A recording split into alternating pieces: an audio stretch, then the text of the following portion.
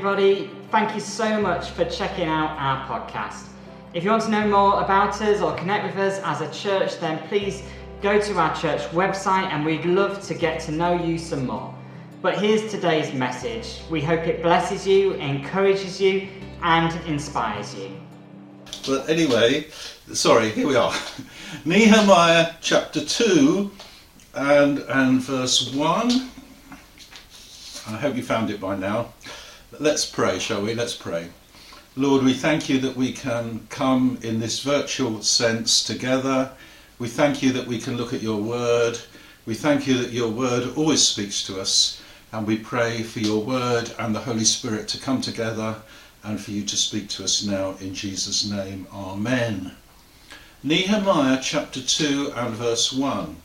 In the month of Nisan, in the 20th year of King Artaxerxes, when wine was brought to him, I took the wine and gave it to the king. I had not been sad in his presence before, so the king asked me, "Why does your face look so sad when you are not ill?" "This can be nothing but sadness of heart." I was very much afraid, but said to the king, "May the king live forever. Why should my face not look sad when the city where my ancestors are buried lies in ruins and its gates have been destroyed by fire?" The king said to me, "What is it you want?" And then I prayed to the God of heaven, and I answered the king, "If it pleases the king, and if your servant has found favour in his sight, let him send me to the city in Judah where my ancestors are buried, so that I can rebuild it." Then the king, with the queen sitting beside him, asked me, "How long will your journey take? When will you get back?" It pleased the king to send me, so I set a time. And then the king, with the queen sitting beside him, said that. And then in verse 7, I also said to him, "If it pleases the king, may I have letters to the governors of Trans-Euphrates, so they will provide me safe conduct until I arrive in Judah, and may I have a letter to Asaph, keeper of the royal park, so he will give me timber to make beams for the gates of the citadel by the temple, and for the city wall, and for the residence I will occupy." And because the gracious hand of my God was on me, the king granted my requests. And so I went to the governors of Trans-Euphrates and gave them the king's letters. The king had also sent army officers and cavalry with me. And when Sanballat the Horonite and Tobiah the Ammonite official heard about this, they were very much disturbed that someone had come to promote the welfare of the Israelites. So there we have the reading from the book of Nehemiah, chapter 2 and verse 1 onwards.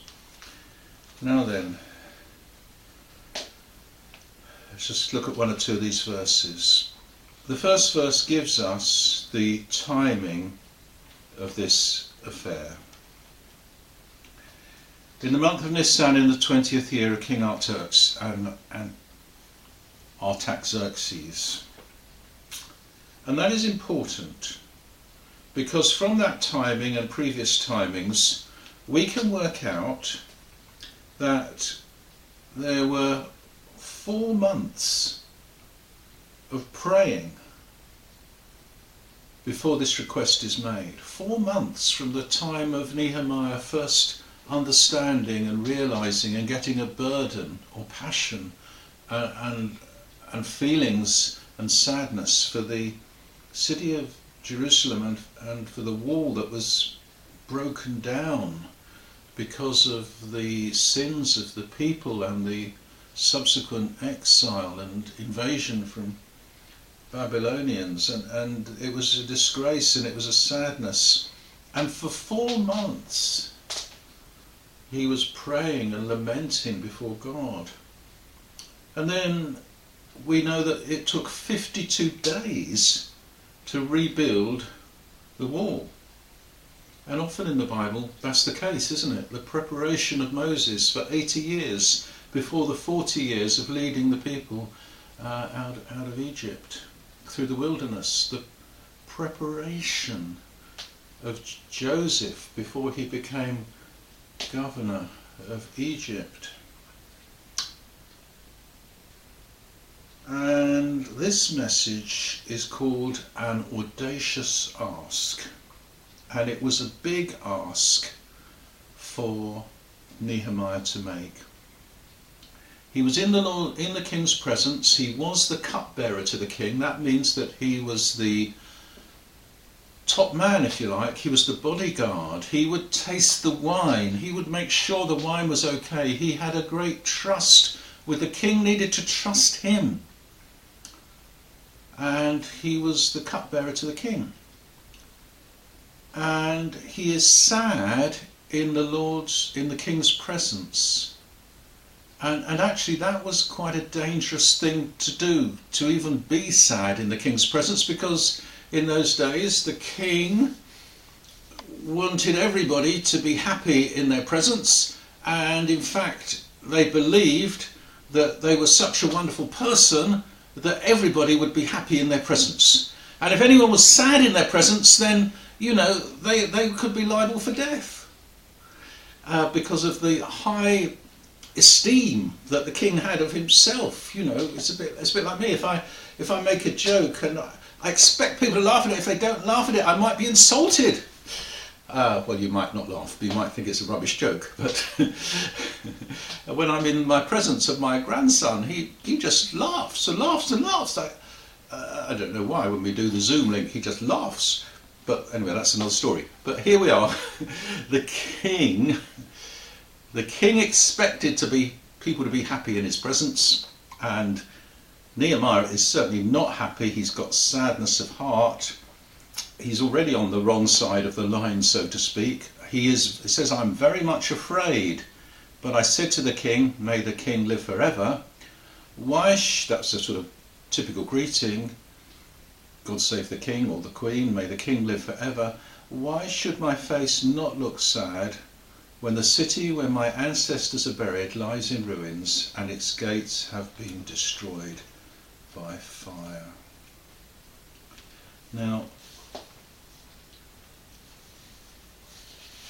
as we look at this,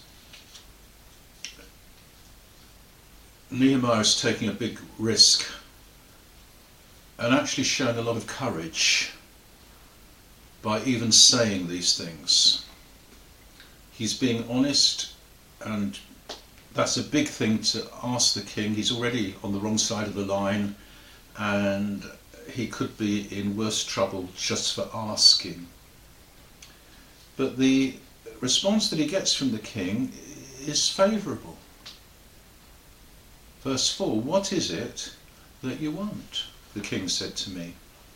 And so as we look at this, we have to say that this is a God-given opportunity. And Nehemiah seizes the moment.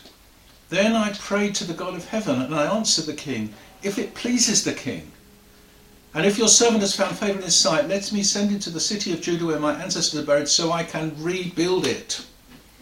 And there are times in life where God gives us opportunities, and we have to seize the moment. And so it was here, a God-given opportunity. I remember when I moved from my first school to my second school, where I became a teacher, and I hadn't really thought of even moving schools, but this opportunity arose. Somebody mentioned my name. I went and spoke to the head teacher. He said to me at that time, it was a good job, he said to me, you know, there are times in life where you're given opportunities and you just need to take them. And that was one for me, and this was certainly one for Nehemiah. He seized the moment, and what he says is he did a quick prayer to the God of heaven. A quick prayer to the God of heaven. And this is not like the long prayer that's happened in chapter 1. This is a much quicker, shorter prayer, a quick dart prayer, if you like, to heaven. And because he realised that he wasn't exactly asking the king primarily for these things, he was actually asking God for these things, The king was the channel, the practical channel of opportunity, but his ask really is from God. And so he says very quickly, this is what I want.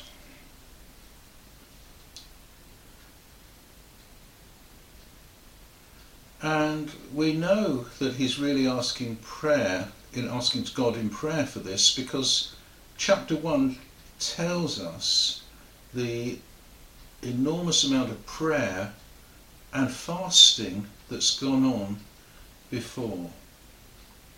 In chapter 1 and verse 4, we read that there was fasting and mourning.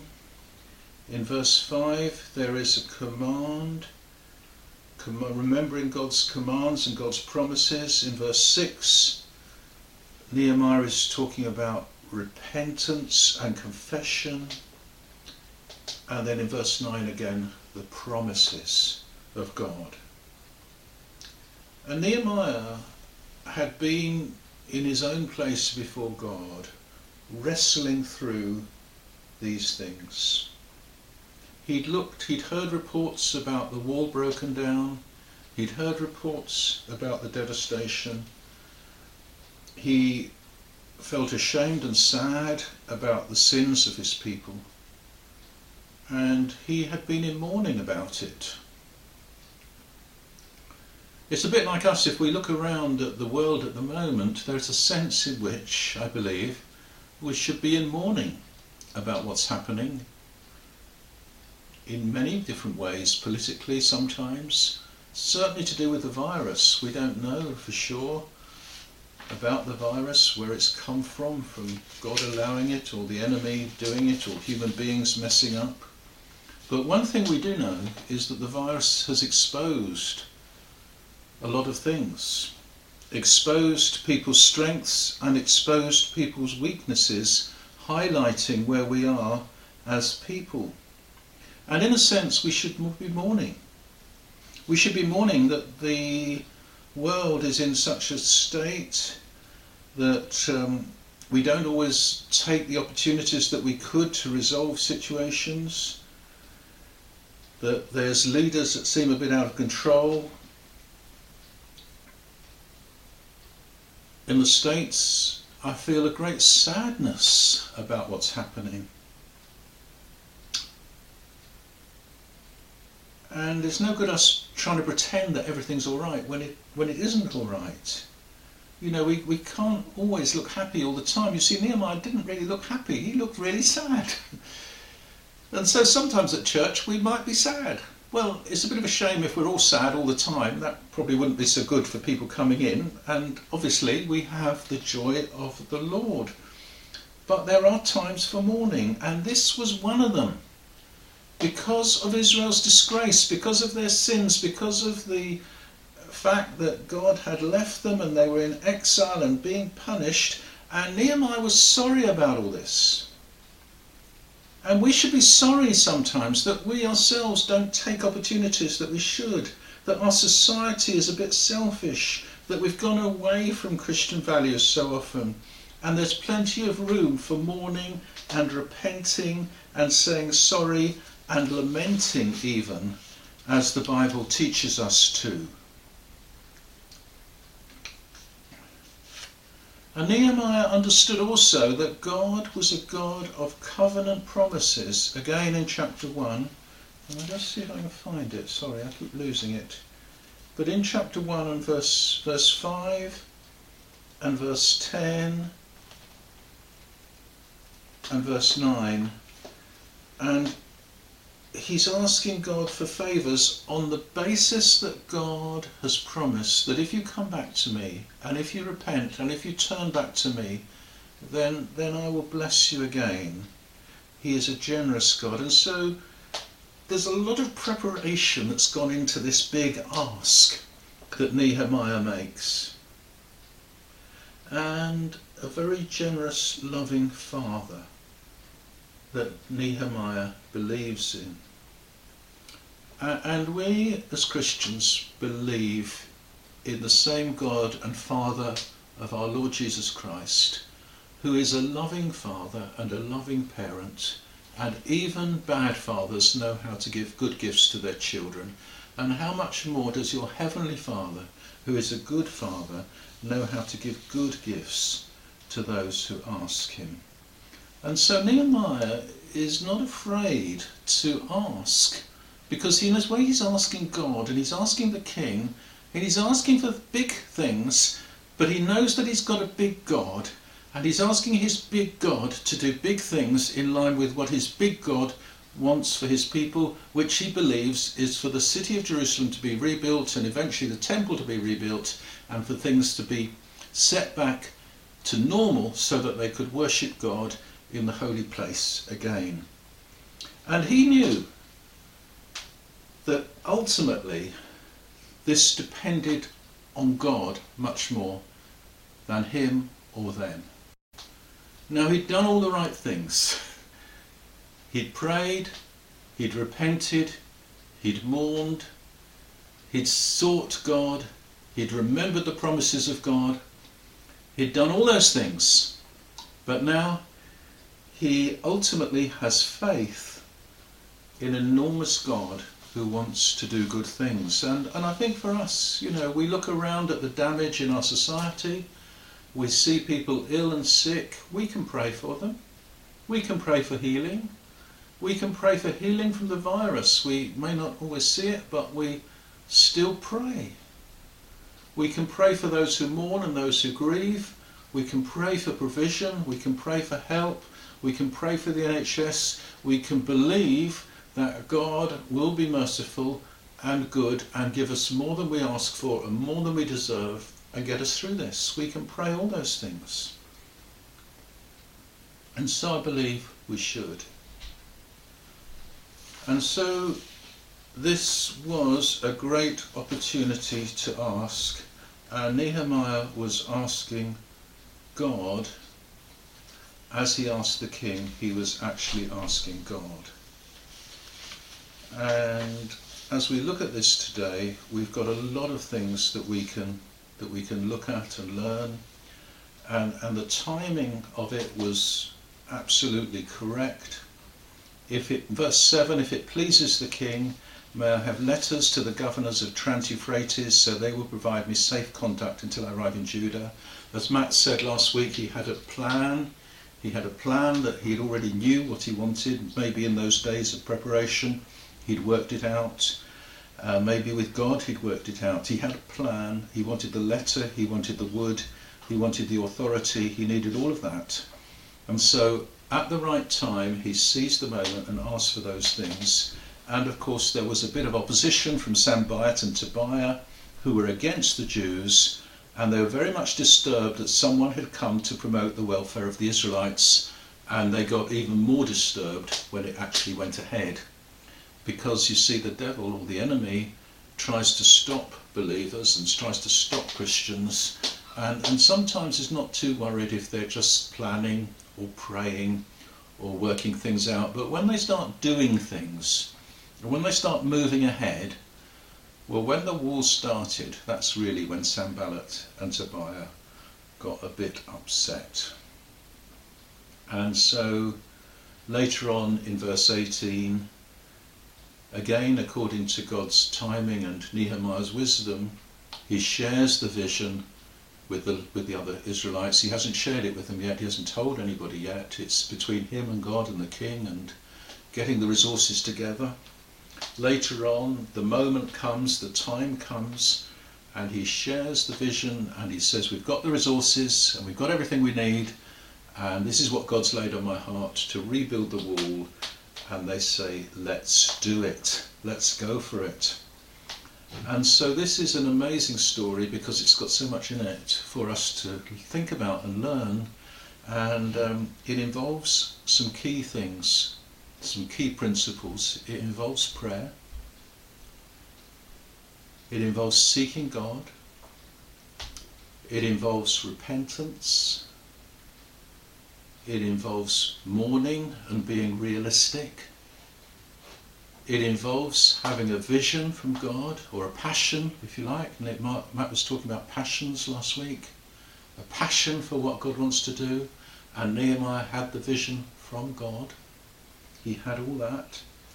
And it's a great example, of course, of leadership. Leadership through a man that God had chosen, sharing the vision as God had given it to him, people catching the vision at the right time. When they saw that God was in it, they had already seen some of the work being implemented, they can see God providing, and they began to catch the vision. And it's a great example of teamwork as well as we move on in the chapter. This was an amazing work that was accomplished in just 52 days as God gave them the ability and the resources so to do. Amen. Lord, we thank you that we can look at these books from different parts of the Bible. We thank you that they teach us many things, and some of the things that happen there we need to look at and learn from and understand that we have the same God and the same Lord and the same ways of working through our Lord Jesus Christ.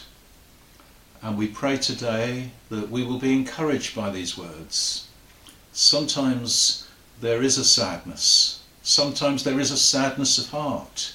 For many at the moment, as they look around their lives or the world or their communities, there may well be this sadness of heart.